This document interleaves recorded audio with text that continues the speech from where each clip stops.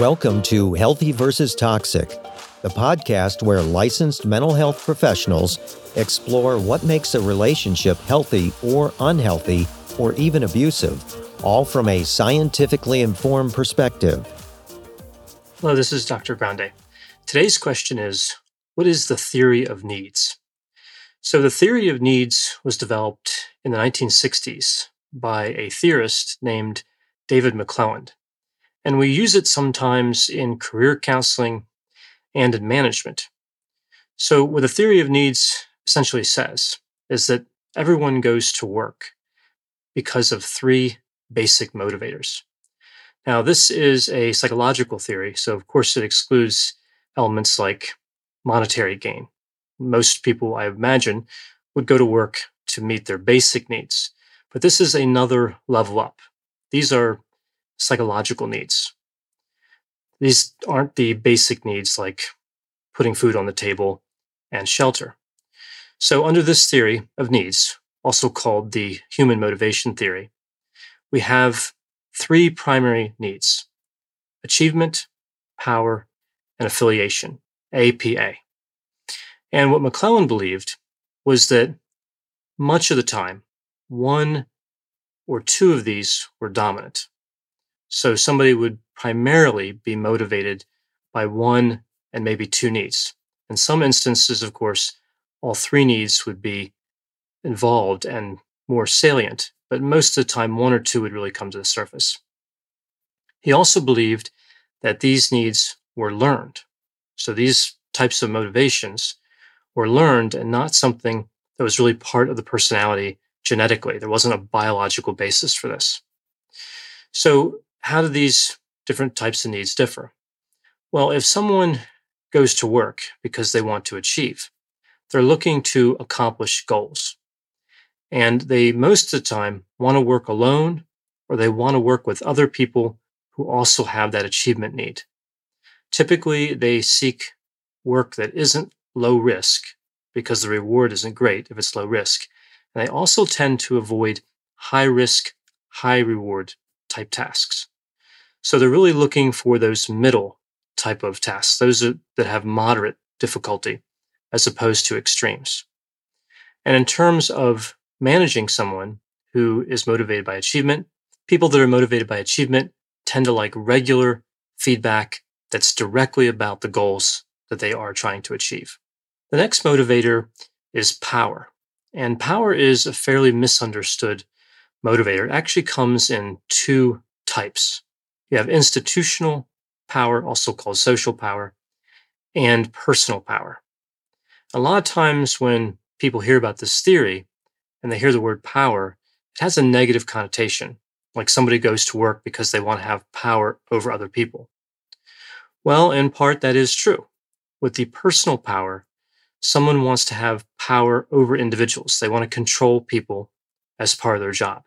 And we do typically view this as a negative trait.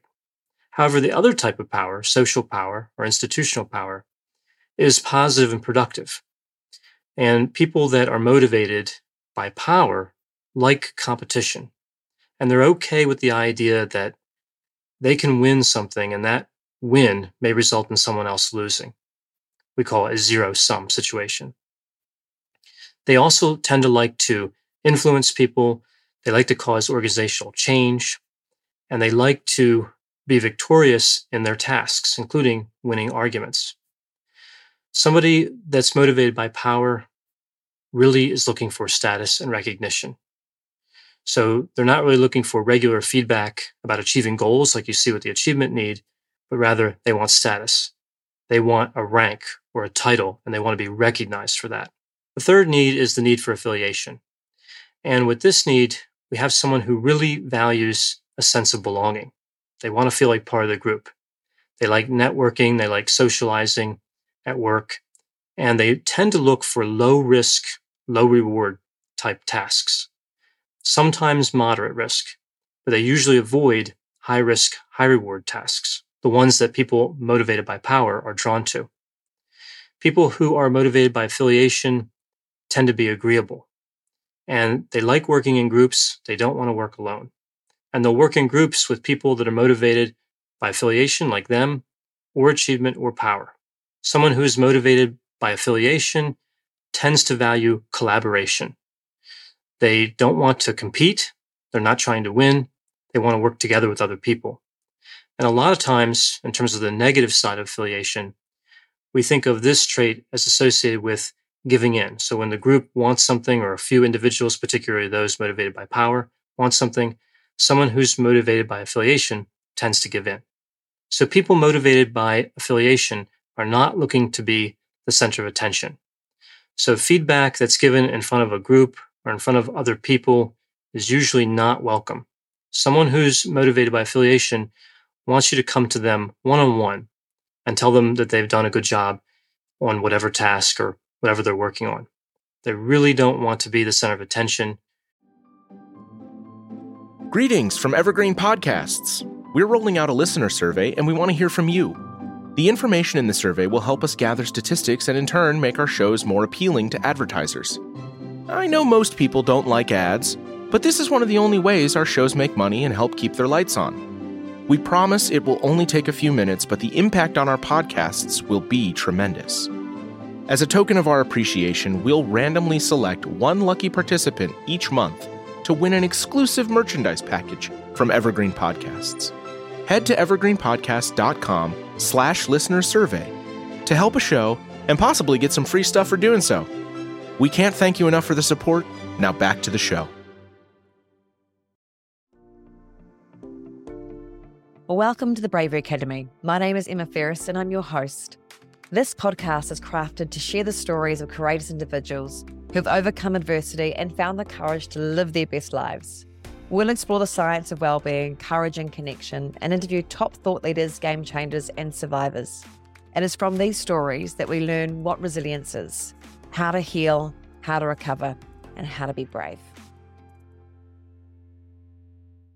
Somebody who's motivated by power, the kind of feedback that works best for them, of course, status, but any type of recognition should be in front of other people. So it's really not just what the feedback is, it's how the feedback is delivered that tends to matter. So what do we know about success and achievement, power, and affiliation? Well, not surprisingly, people that are motivated by institutional power tend to move up faster in organizations into managerial positions and supervisory positions. They enjoy that type of work, and they generally seem well suited to it. Again, particularly institutional power, not personal power. Individuals motivated by personal power tend to struggle. People motivated by achievement typically do pretty well at work. They can get tasks done. Again, they're looking at that moderate risk type task. They value achievement, and they tend to be fairly productive. Now, the need of affiliation tends to be associated with individuals that, again, are looking for at the most moderate risk. And individuals like this tend to be productive in jobs where they can make a lot of contact with people, like working at the front desk or some other position where they get to talk to a lot of different people. It's not typically associated with a great deal of success, particularly financial success. So if we were to rank achievement, power, and affiliation strictly upon financial rewards and how high they move up in an organization, it would go power, achievement, then affiliation. Now, again, even though one type might be dominant or primary, most individuals have all three components represented to some degree. So most people that go to work because they want to achieve, they want power, and they want to affiliate, they want to socialize.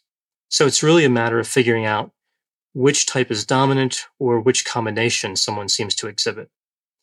Now, a lot of times when we think of this APA model, this achievement, power, and affiliation model, again, under the original theory, this is thought of as learned behavior.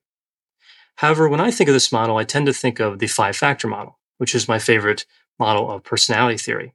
And that model has 5 personality traits: openness to experience, conscientiousness, extroversion, agreeableness, and neuroticism.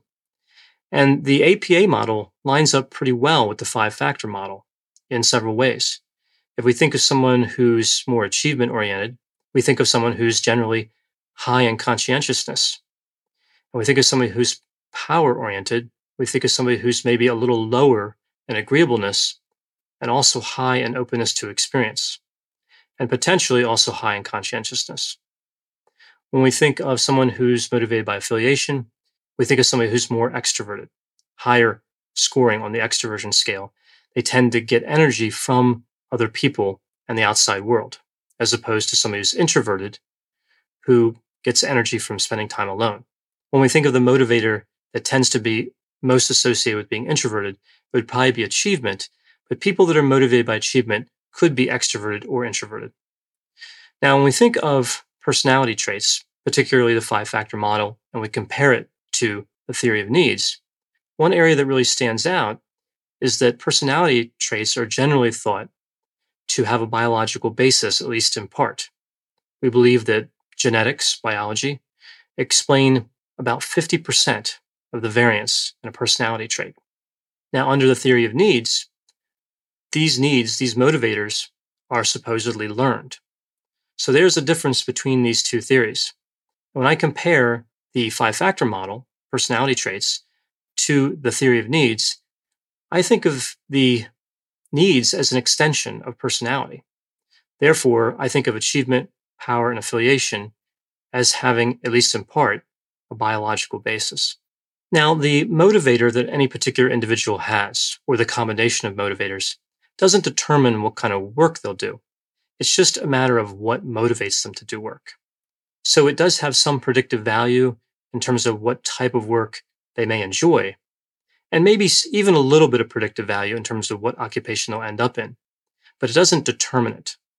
Someone who has a need for affiliation can still end up in a leadership role, and someone who has a need for achievement can still end up being powerful at work. They can influence people and make changes. Thanks for listening. This has been a production of Ars Longa Media. The executive producer is Dr. Patrick Beeman. For more content, please visit our website at arslonga.media. To leave feedback or suggestions, send an email to info@arslonga.media. To find more content from Dr. Grande, including a link to his YouTube channel and his other Ars Longa podcasts, visit our website at arslonga.media. This podcast is intended for informational purposes only and should not be construed as medical or mental health advice. Ars Longa, Vita Brevis.